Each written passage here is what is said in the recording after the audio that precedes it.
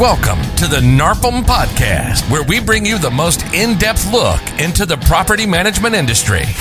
We discuss hot topics with property managers, vendors, and those that support the property management industry. The National Association of Residential Property Managers is the recognized leader in property management. Our host is Pete Newbig, co-founder of Empire Industries Property Management and co-founder and CEO of VPM Solutions, where property management meets global talent. The views and opinions expressed in this podcast are that of the host and are not necessarily those of NARPM.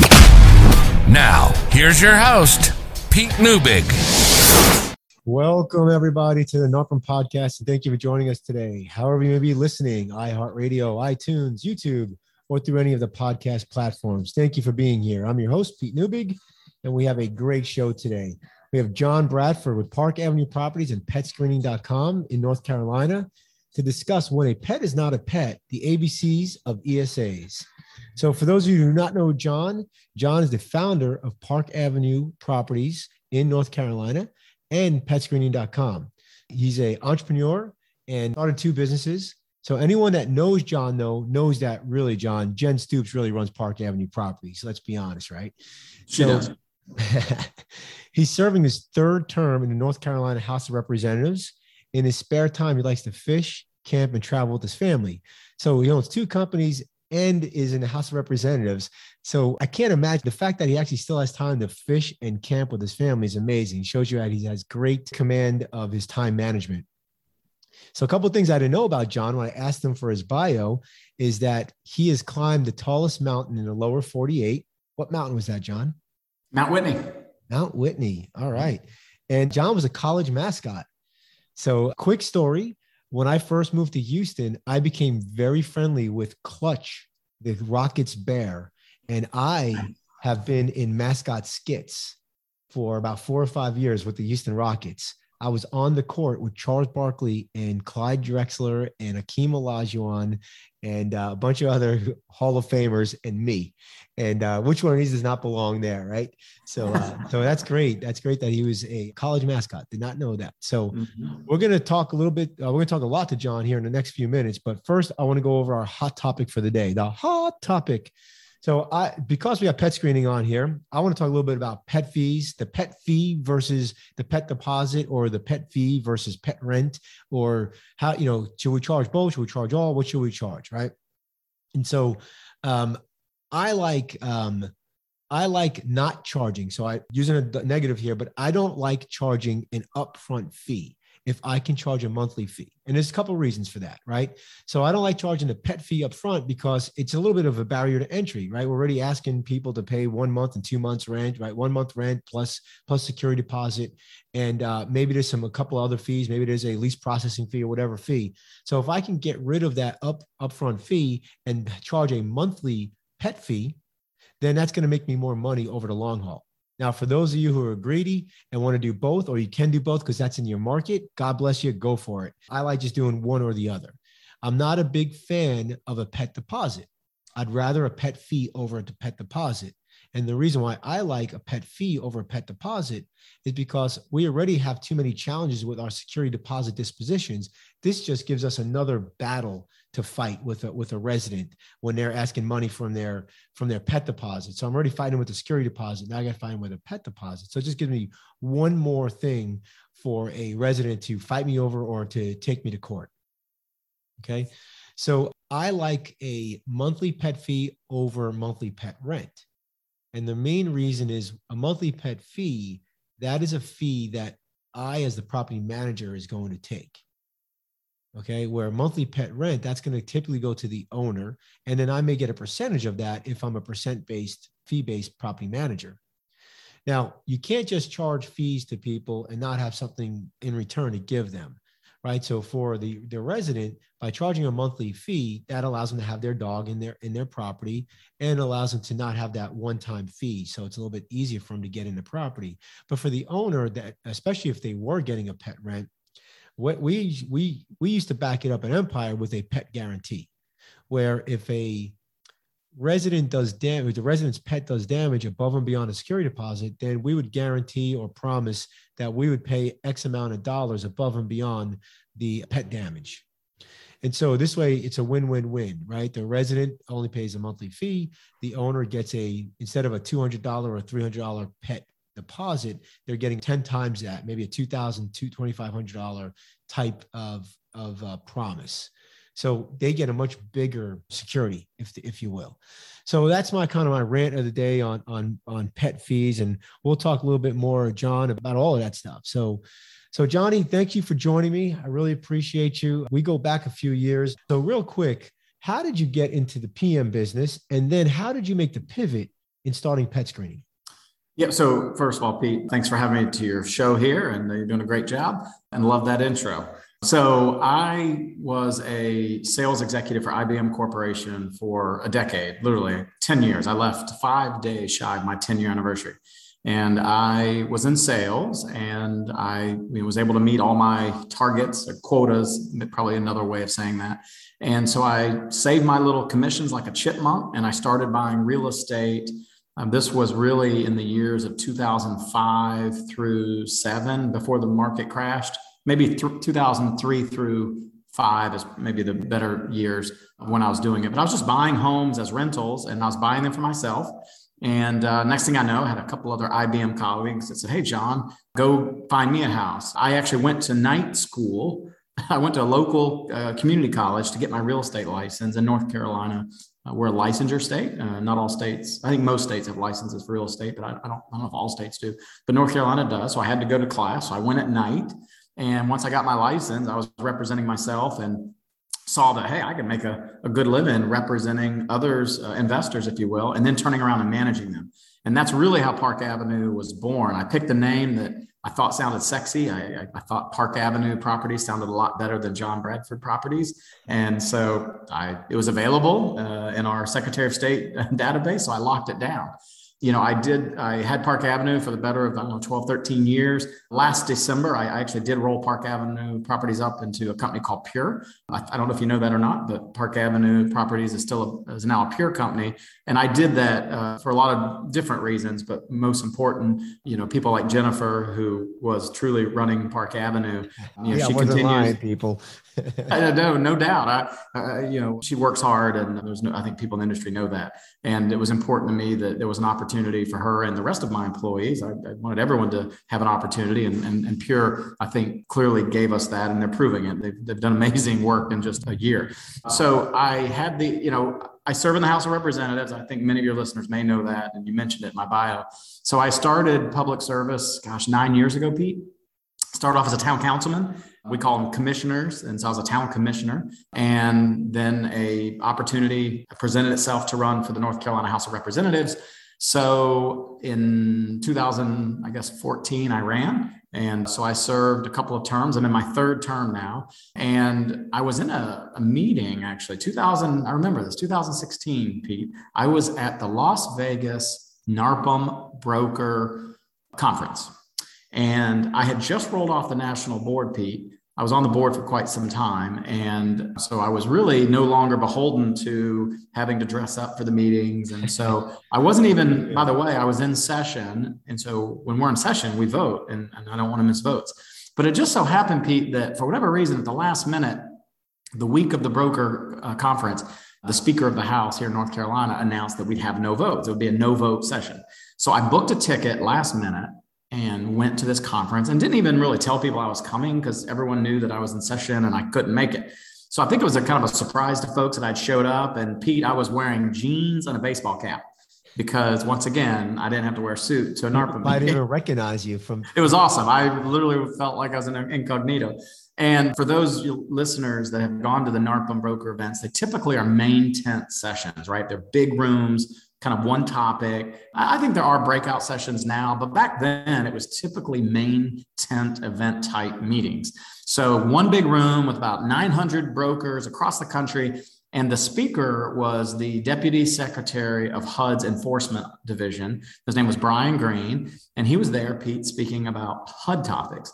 And I think Brian thought he was going to talk about, familial status and disparate impact and assistance animals for his 1 hour. But he started with assistance animals, Pete, and he never left the subject for the entire hour. In fact, there were so many people in that room that were asking questions about this topic. There were 3 microphones spread across the room. It was such a big room because it's Vegas. Everything's big, right?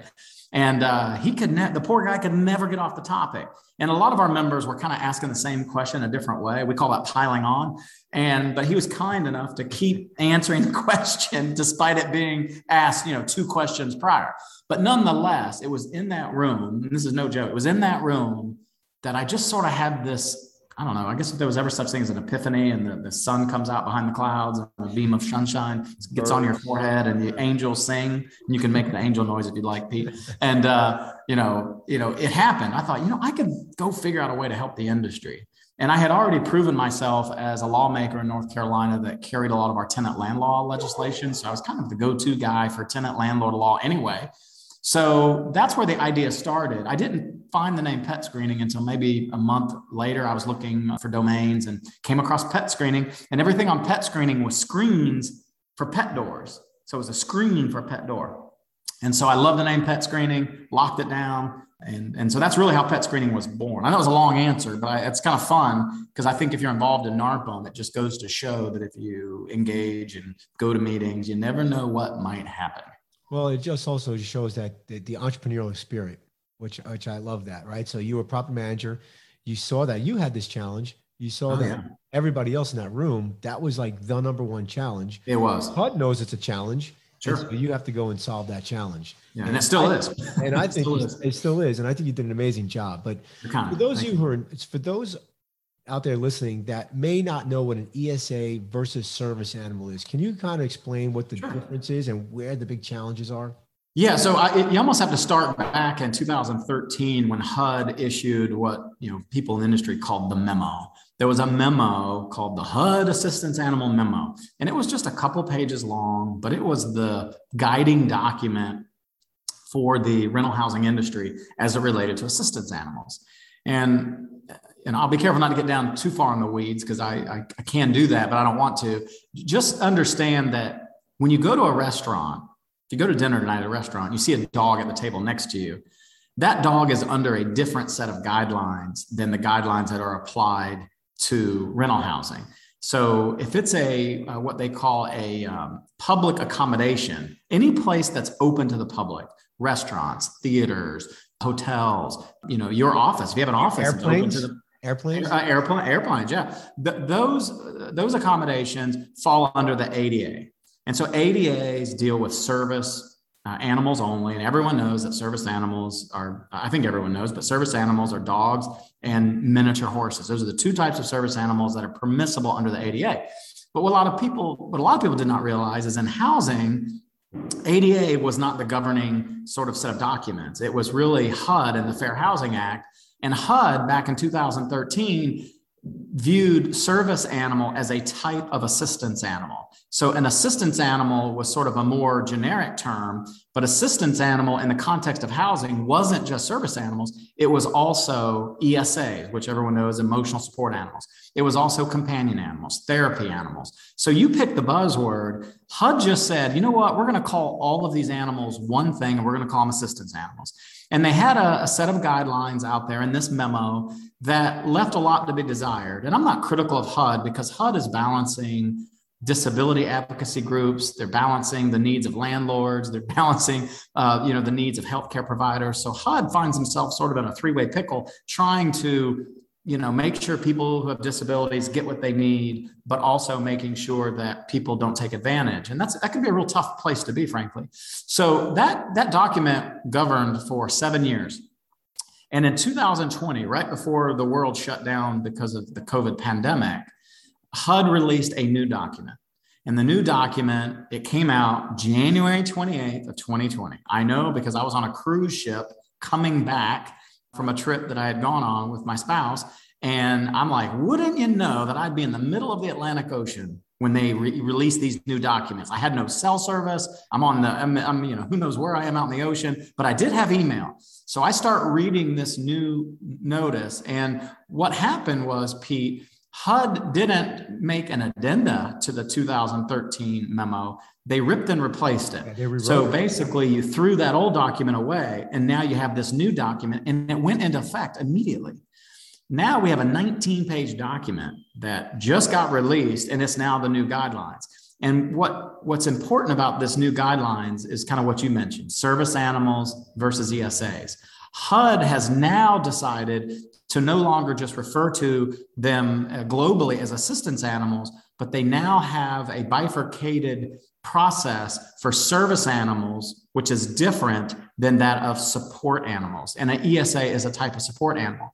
So I will tell you, if you're a property manager, you used to just have to know how to review assistance animals. There was one way to do it. Now you have to understand, well, hang on, is this a service animal or a support animal? If it's a service animal, there's a much limited, narrowly tailored inquiry type methodology that you can perform. Versus a support animal, you have a more detailed inquiry that you can perform, including documentation requirements, et cetera. And for a typical property manager, pause you right there, Johnny, just real quick.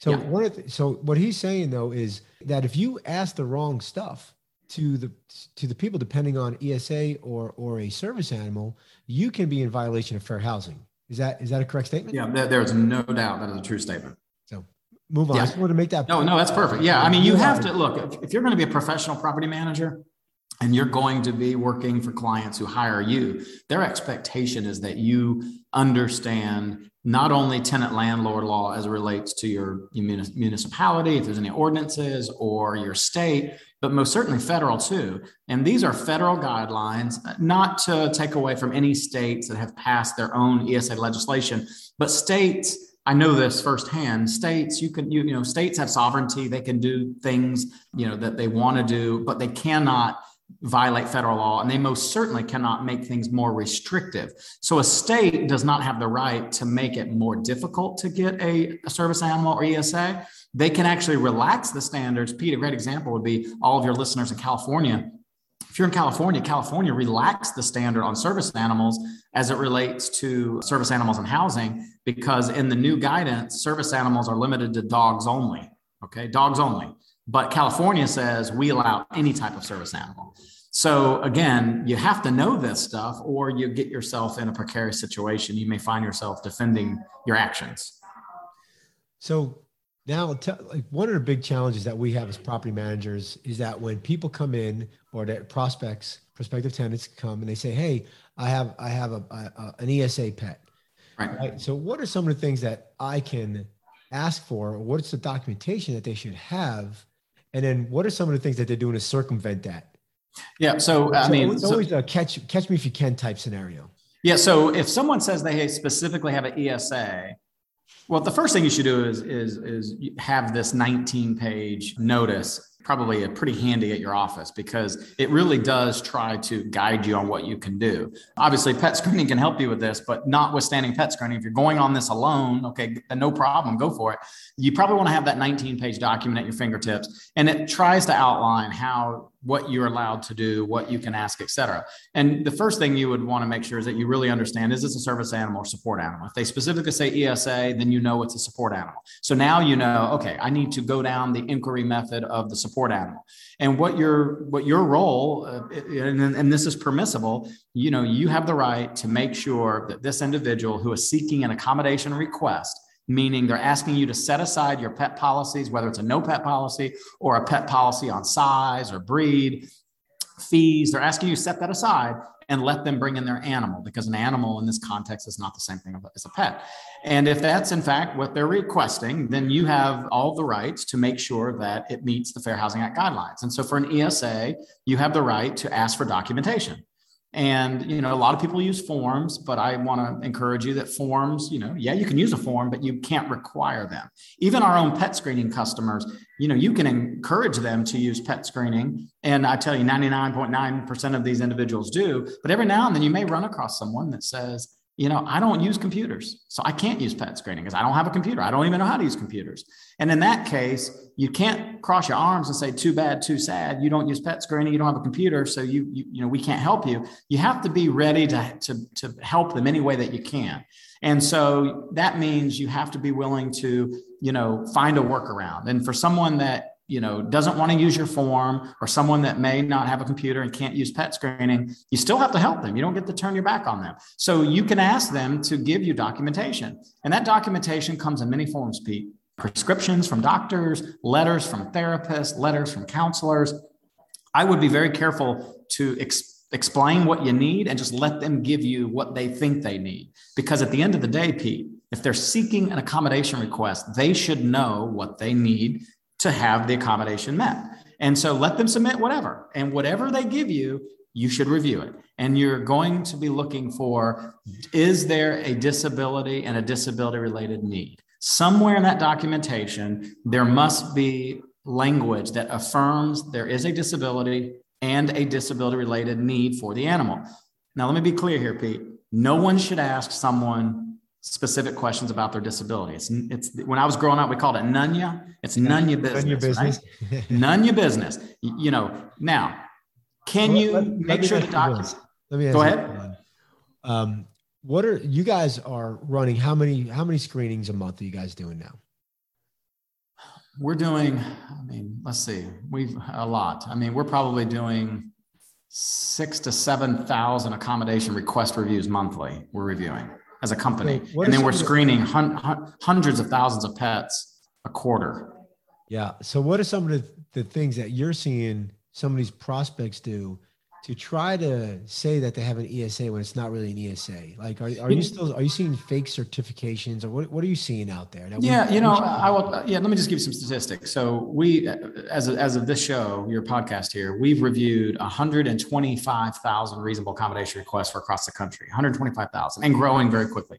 And that's a lot of work. When I went and saw HUD, my chief legal counsel and I went and saw HUD October of 2019, right before the pandemic hit. And we had done 12,000. So from 19 to now, we've done an additional 100,000. That's how fast we've grown and continue to grow, which is exciting, but it's a lot of work because our team reviews these individually each and every time. But I want to tell you 60%.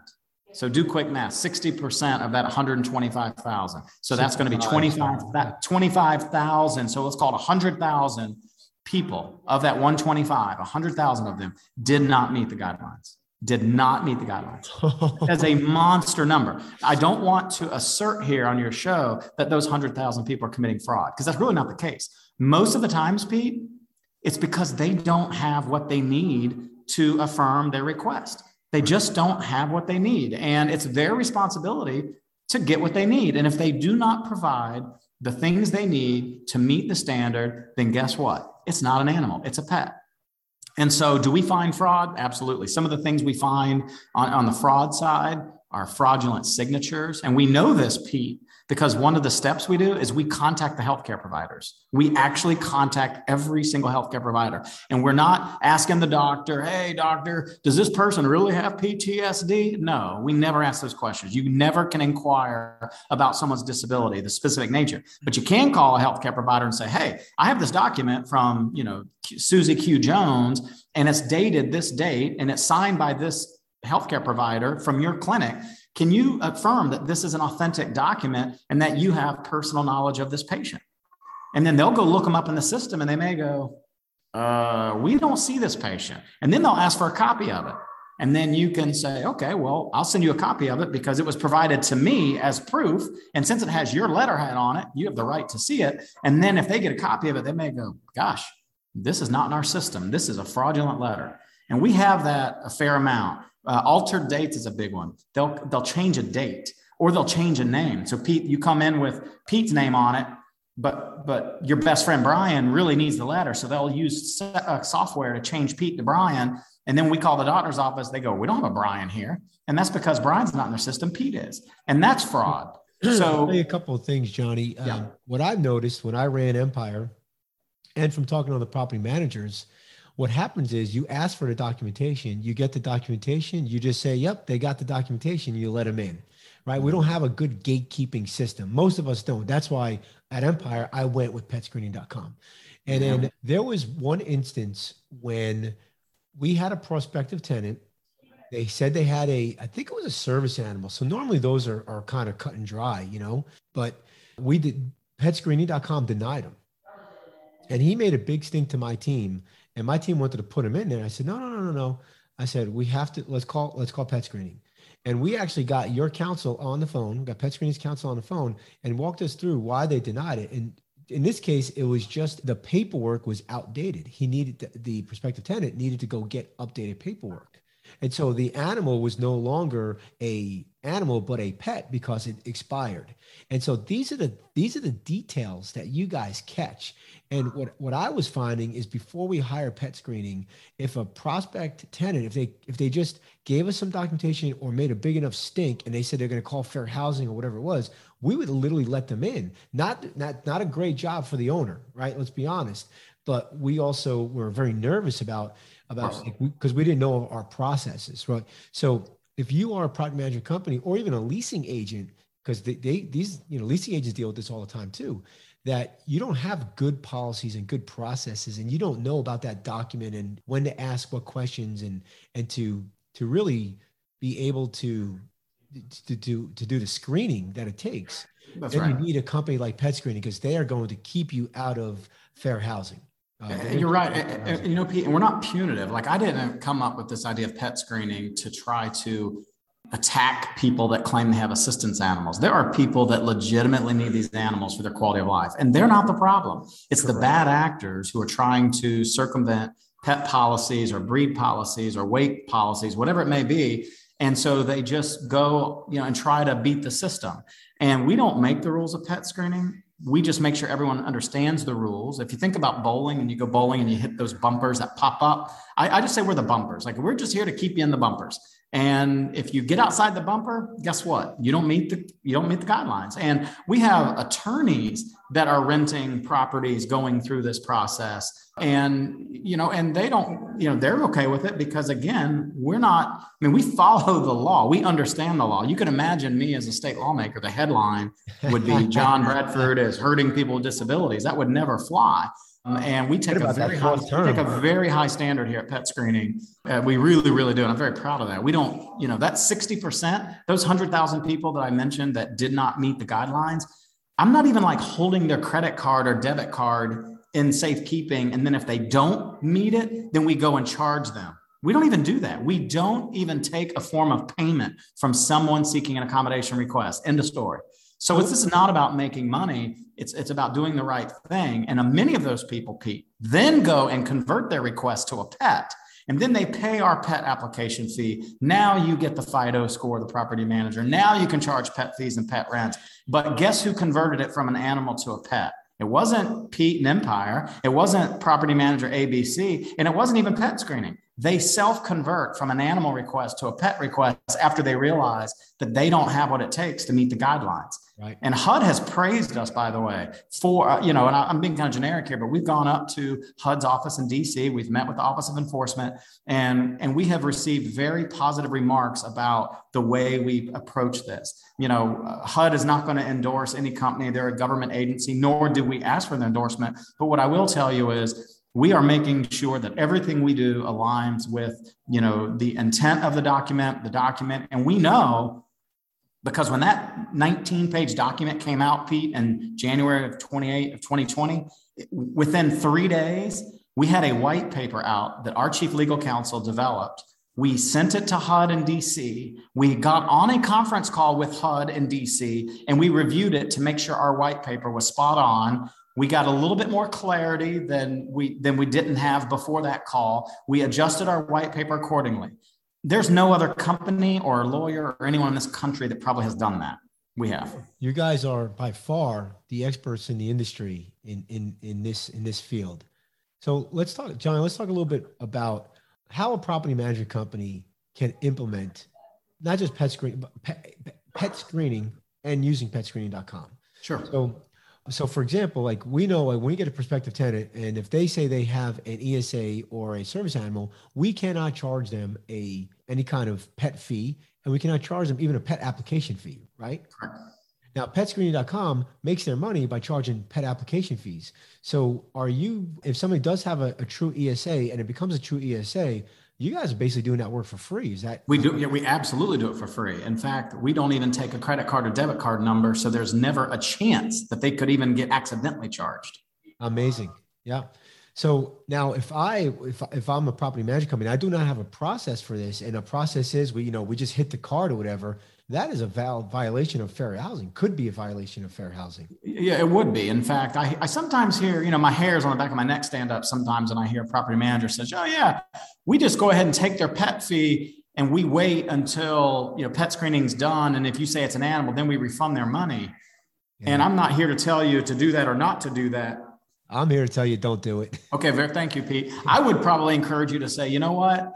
If you find yourself forced that you have to let them move in before pet screening is done, because our process does take several days because we're calling the healthcare provider. We're often waiting on the requester. That's the person who's actually asking for the request. So we get slowed down by the parties involved. And so if you say, gosh, this person's got to move in tomorrow, we recommend making what they call a temporary accommodation. Just let them in as an animal, put it in the lease that this process is not done. But if the process works out so that it's not recommended, meaning it's not an assistance animal because they don't meet the standard, then you have the ability to either have them remove that animal or or remove that pet, because it would be really a pet, or start charging them pet fees. I don't think I would charge them first and then refund them.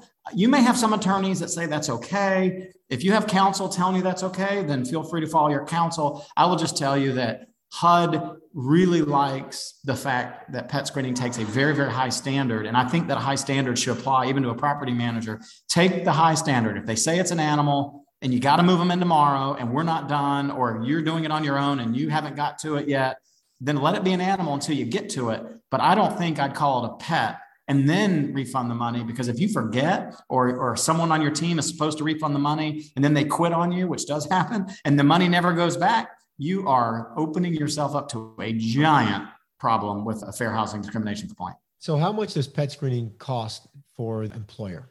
It's for the property management company. Yep. Free. Free. I will say this though, there's a small star here. You got to be pet friendly. If you don't allow pets, I have no way to make money. So if you're a no pet company, and I'm not talking like if you have an owner or two that says they don't allow pets, I'm talking about if you take your whole portfolio, let's say you manage 300 homes. And if you say, John, I got 10 owners that don't allow pets, but I got 290 owners that do. Okay, great. We can help you. Just generally speaking, if you're a pet friendly property management firm and you allow pets, then we are going to be a free service for you. There are cases where if you don't send us enough pets, meaning you're not really taking this serious and you're only sending me all your animals, because animals, everyone takes serious. But I often have seen a few firms that they don't really take it serious, and they send us some pets, but not all pets. Well, now I have no way to make revenue, and we will turn your service off on the assistance animal side, or we're going to make you pay for it. Yeah. So for your normal firms though, that you truly embrace the product and use it the way they're supposed to, it's free as can be. Now, you mentioned that you actually do screening for no pets. So tell me more. Yeah, this is a big one. Yeah. Because I know when I worked for Mind, after I rolled up into Mind Management, they kept asking me, because I believe pet screening does work with Mind now, right? So we do, yeah. And we appreciate your leadership, because they've rolled us out company-wide. So we made that connection, and Mind kept asking me, well, why do we have to use them for no pet? So can you, because I never could explain it really, really well. Yeah, sure. Yeah. So you being the pet screening guru, sure. Why should I send somebody who has no pets to petscreening.com? No, yeah, great question. And first, let me just tell you, I wish I could tell you this was my idea when I first had pet screening. It wasn't. I was focused on pets and animals. And at the time, I was like, well, if you don't have a pet, if you don't have an animal, then obviously you don't need to come to us. But one of our larger multifamily companies, Greystar, in fact, they're the largest property management company in the country. I mean, they manage 800,000 units. Okay. We had a Greystar regional manager that said, John, we need help with pets and animals. Yes. But we really need help. We need help with people that say they have no pets, and then we see them walking their dog on site. And I'm like, So I had this idea. This is probably my second epiphany, no joke. I'm like, we need a no pet profile. So here's why. When you move into an apartment or a rental, a single family rental, and you say you have no pet, no problem.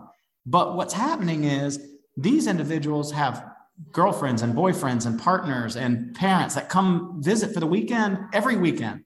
and bring their dogs. Or maybe they have someone that's spending the night, like a roommate. Halfway through the lease, they end up getting a pet. And they forget to tell you. And that's the other one. They get a pet because they think out of sight, out of mind. COVID happens and everybody gets a pet all the time. Right? It happens all the time. So a no pet profile, first of all, it's free. We do not charge anyone who does not have a pet any kind of money. It's free. There's no charge. Is there a charge to the resident on the no pet profile? Nope, free. Free to the resident. Free to the resident, free to the property manager. We could never charge someone without a pet. That'd be really goofy. That'd be capitalism at its best if we could figure out a way to do that. If we can figure that out. Yeah, I'll call you. But no charge for anyone. I know a couple of property managers that probably could figure it out, John. You're probably right. I can think of one or two. But it's completely free to the resident, applicant, property manager. But what we're doing is we're getting them on the record acknowledging that no pet really extends to no pet sitting, no pet fostering, no visitors with pets, not without the property manager's permission. I understand they may get a pet halfway through their lease. Well, great. Just call your property manager and then they'll send you through pet screening, get that pet typically screened, and you start paying pet rent or pet fees and you're off to the races. So that no pet profile protects the property manager and also your owners that you work for, because now if there's a dog bite that gets reported and you go, wait a minute, that resident doesn't even have a dog. Well, now if they have a no pet profile on the record, you'll be able to show a judge and jury, hey, this person said they had no pet when they moved in and they knew all the rules, including no visiting pets. And this dog that bit someone was their girlfriend's dog or their boyfriend's dog. And it really helps protect the owners and the property managers. The no pet profile, Pete, is almost as popular as our assistance animal one. It's really amazing. I would agree. I would think so. And again, this is something that you can market to your owners if you're a property management company about how you are protecting them.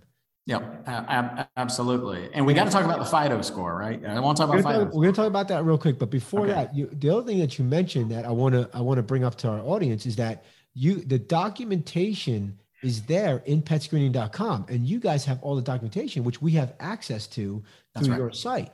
So now you don't you're not having to worry about putting stuff in your lease or whatever, or getting this documentation, uploading into your Appfolio or Propertyware or building, whatever you have. John has it. You have a login to your site. So before we talk about the PAW score and the FIDO score, talk a little bit about what your site can do, because you guys do everything on honestly, to me, this was the easy button. And I think that's we were able to implement it at Empire and at Mind. It's like, okay, they do it all. They give us all of the notifications that we need to, and then we can go in and we can run reporting and we can see all of the documentation. So just tell us a little bit about what visibility you have now in your own portfolio. First of all, we have a one-way integration with Appfolio, Propertyware, a lot of the major platforms that are out there. We have a one-way, it's called a flat file integration. We have an onboarding team that will work with you to get that set up. So that way your software platform generates a report for your company on a daily basis, for example, and then it sends it to our product, which then reads it. So our dashboard mirrors your dashboard. It's pretty slick. So we have that functionality. If you don't use the integration, which I'm not sure why you wouldn't. So if you're using pet screening and you're not integrated, you probably want to reach out to us and say, hey, I heard about this flat file integration. It takes just minutes for us to get that turned on, and we will help you do that. But every company gets their own landing page, and you can customize that landing page with your logos. You can upload your own lease addenda. If you do have your own pet addenda or animal addenda, we want this very much to feel like it's your company and not pet screening, because the goal is not to send them to petscreening.com. In fact, we don't want them there. We want them at your landing page, because now we know that pet belongs to your company. And so it's easy. I mean, I promise you, we have every day I come in and we have probably 10 new companies that signed up overnight, and we never even talk to them. They sign up on their own and they're off to the races. That's how easy it is. So John, but if you want the integration, we can help you. I'm a little bit of a data geek. And if you know me, I'm big on KPIs, I'm big on reports and all that good stuff. And one of the things that I really liked about pet screening was I now knew how many animals or how many pets or that we put in each month. I knew, I got to the point where I knew the percentage of my portfolio that had pets. I knew the percentage of people that had assistance animals. So you start gathering this data. And so now, what can you do with that data? Well, you can see okay, I gotta become more pet friendly because we have way more pets coming in, or, hey, this assistance thing is becoming a hot topic because 20% of all the animals that are coming in are assistance animals. And you can start playing around with that data, and you can make policy changes and process changes. And even you can increase some fees if possible based on the data. You're exactly right. Data is king, and you'll know more about the pets in your portfolio than you've ever known before, which is really the problem. Most property managers, they may know you have a dog, but they don't know what kind. They don't have photos, or if they do, it's a poor photo. I mean, this is truly the pet management platform Johnny, for property. It's a lot of work. It's a lot of work, just doing the background screening for the applicants a lot. Yeah. So by the time you get to the animal, the pet, it's like half the stuff's not filled out. You're like, whatever, just pay me my money. That's right. You're right. And my firm was guilty of it. Even my own firm, as organized as I thought we were, even my own firm was getting what I'd call inconsistent information. And I just kind of proved it out and said, well, even my own company, who had in-house counsel, by the way, we had our own lawyer in our staff, and we still weren't getting consistent information. And I felt like we were a pretty well-run shop. So pet screening is truly the pet management platform for the housing industry for sure. All right. So in background screening, we have a credit report, and we kind of have, we have that credit reporting. So in background screening for pets, you've created the PAW score, or the FIDO score, whatever you call it. Yeah, I'm proud of the FIDO score. Yeah.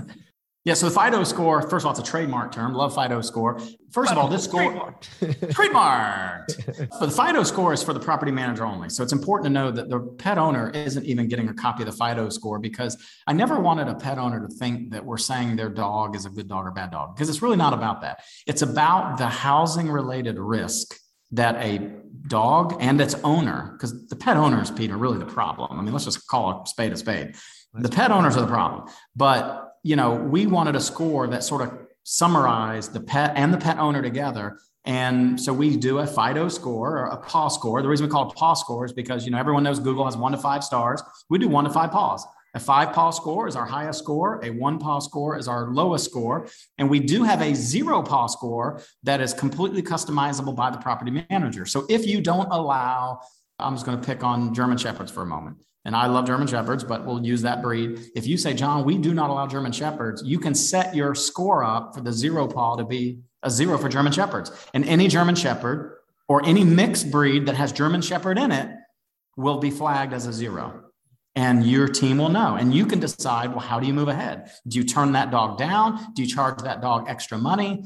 The scoring system is for your use. A lot of our clients use the scoring to drive more revenue. Some of them use it just to make better decisions, or both. It's really up to you. The greatest example I can give would be if you have a golden retriever puppy, America's dog, golden retriever. Hello, great, great dogs. But a male, unneutered, unvaccinated puppy is going to have more risk for you, the landlord, and your owner, because why? It's a puppy. It's going to be chewing on the baseboards. It's going to be using the bathroom for at least a year before it's potty trained. We're not telling you not to rent to the golden retriever puppy, for heaven's sakes. What we're saying is there's a low FIDO score. You may want to charge more. And that's really what the FIDO score helps do. That's a great, it's another way to make a little bit of revenue for sure. You as the property manager. At Empire and at Mind, we actually had, the lower the score, the higher the monthly fee for the administration fee. And then we backed it up by the guarantee.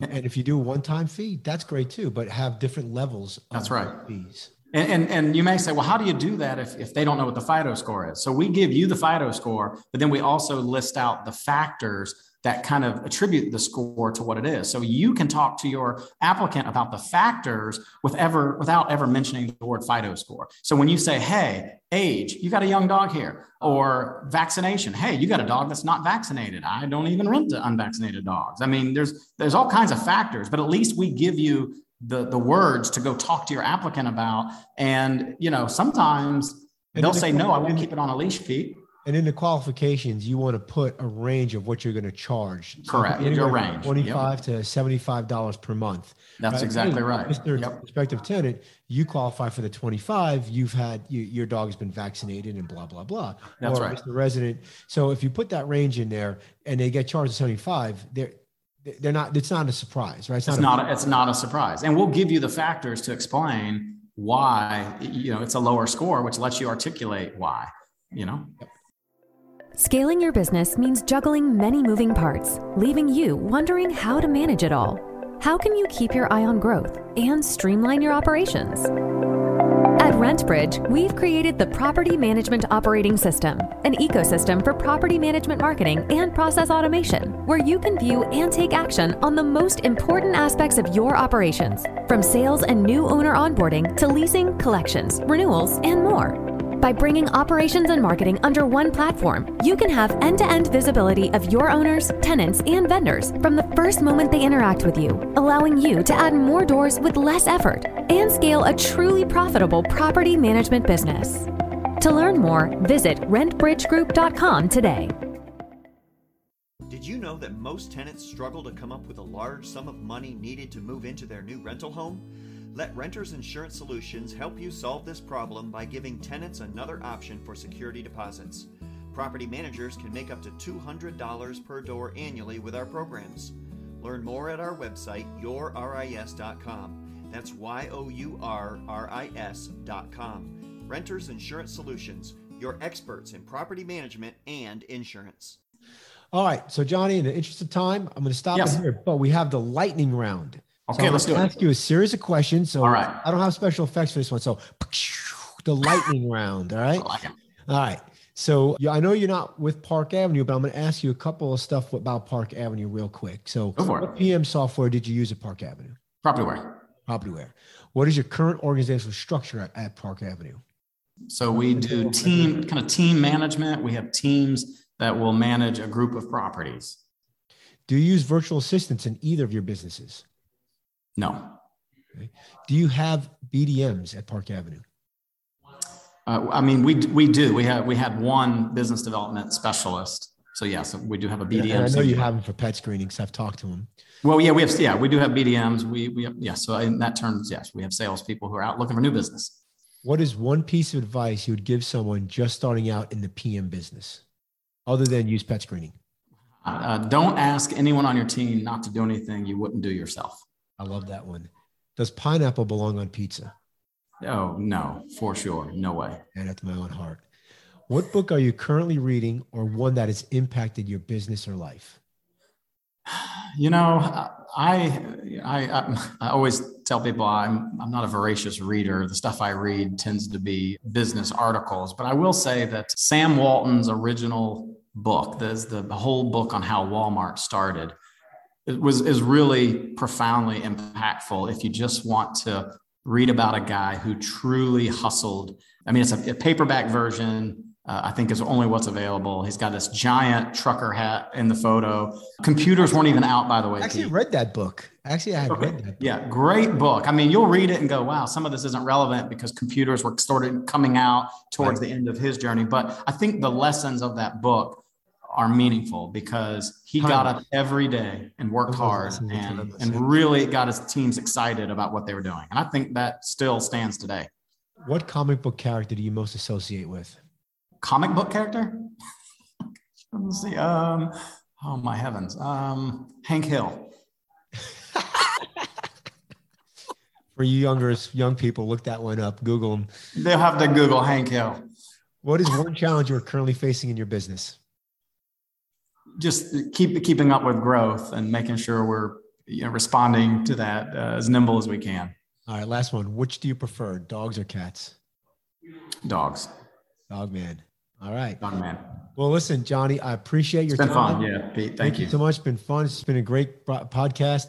For those of you who are interested in joining NARPM, please go to narpm.org or give them a call at 800-782-3452. Have you ever considered hiring a property management virtual assistant but didn't know where to start? Or have you tried hiring a virtual assistant but you weren't satisfied with the number of qualified applicants? If so, VPM Solutions is here to help. VPM is the world's first virtual talent marketplace dedicated specifically to property management and real estate. We have thousands of talented virtual assistants ready to work for you, including assistants for accounting, leasing, maintenance coordination, rent collections, and much more. With VPM, you can post jobs, screen candidates, hire and pay your virtual assistants, all from within our state-of-the-art platform. VPM is the easy button for hiring and managing your virtual team. And the best part, VPM Solutions is 100% free to employers. That's right, free. No placement fees, no employer markups, and no hidden charges. With VPM, property property managers get the talent they need while reducing costs and improving customer service. Visit vpmsolutions.com and create your free account today. This has been a production of the National Association of Residential Property Managers, the recognized leader in property management, along with your host, Pete Newbig, CEO of VPM Solutions, where property management meets global talent. The views and opinions expressed in this podcast are that of the host and are not necessarily those of NARPM. If you have a hot topic you'd like discussed on the podcast, please email us at radio@narpm.org.